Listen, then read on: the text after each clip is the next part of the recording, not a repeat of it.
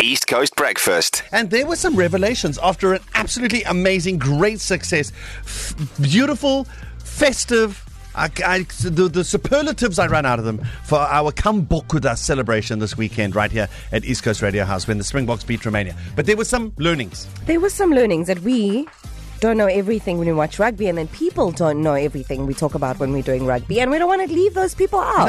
No, we don't. We want everybody to get behind the box and be involved in the Rugby World Cup. But it's also, I don't think you'll find a single person who knows all the rules. I think all of us have a little bit of, like a little bit of knowledge of a little bit of this, except for maybe Sky. I don't know. I know everything. So Sky knows everything. Sky will help you. What is it about this game of rugby that you've always wanted to know but you've been afraid to ask, right? Anything, by the way.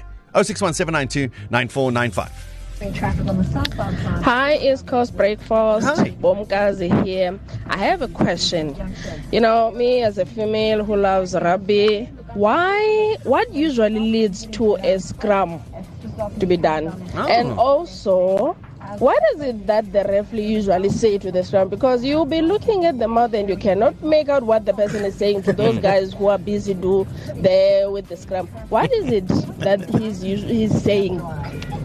That's a great question, Bomkazi. I'd also like to know part two of that, but part one and part two, please. Okay, so I'll start with part two of that. So usually what the referee says, because it's changed so many times. It used to be crouch, pause, touch, sit down, stand up, engage. To now there's two calls, obviously for juniors. Juniors is in high school and international and senior players. So now they go crouch, bind, engage, or crouch, bind, scrum. Okay, we haven't done touch pause for... No, we don't pause anymore. So we don't do that anymore. Bind, wait, align, keep your head up. And engage. Yeah, 100%. And then the first part of that question, what leads to a scrum? So there's a lot of things that happen during a rugby game. But the main thing you must take away, why is there a scrum? It's to restart a game after an infringement or an injury or something. But I'm with Bomkazi on this one. Okay. How do you know that that's not just a penalty? Why does that become a scrum? So the reasons, for scrums, knock on.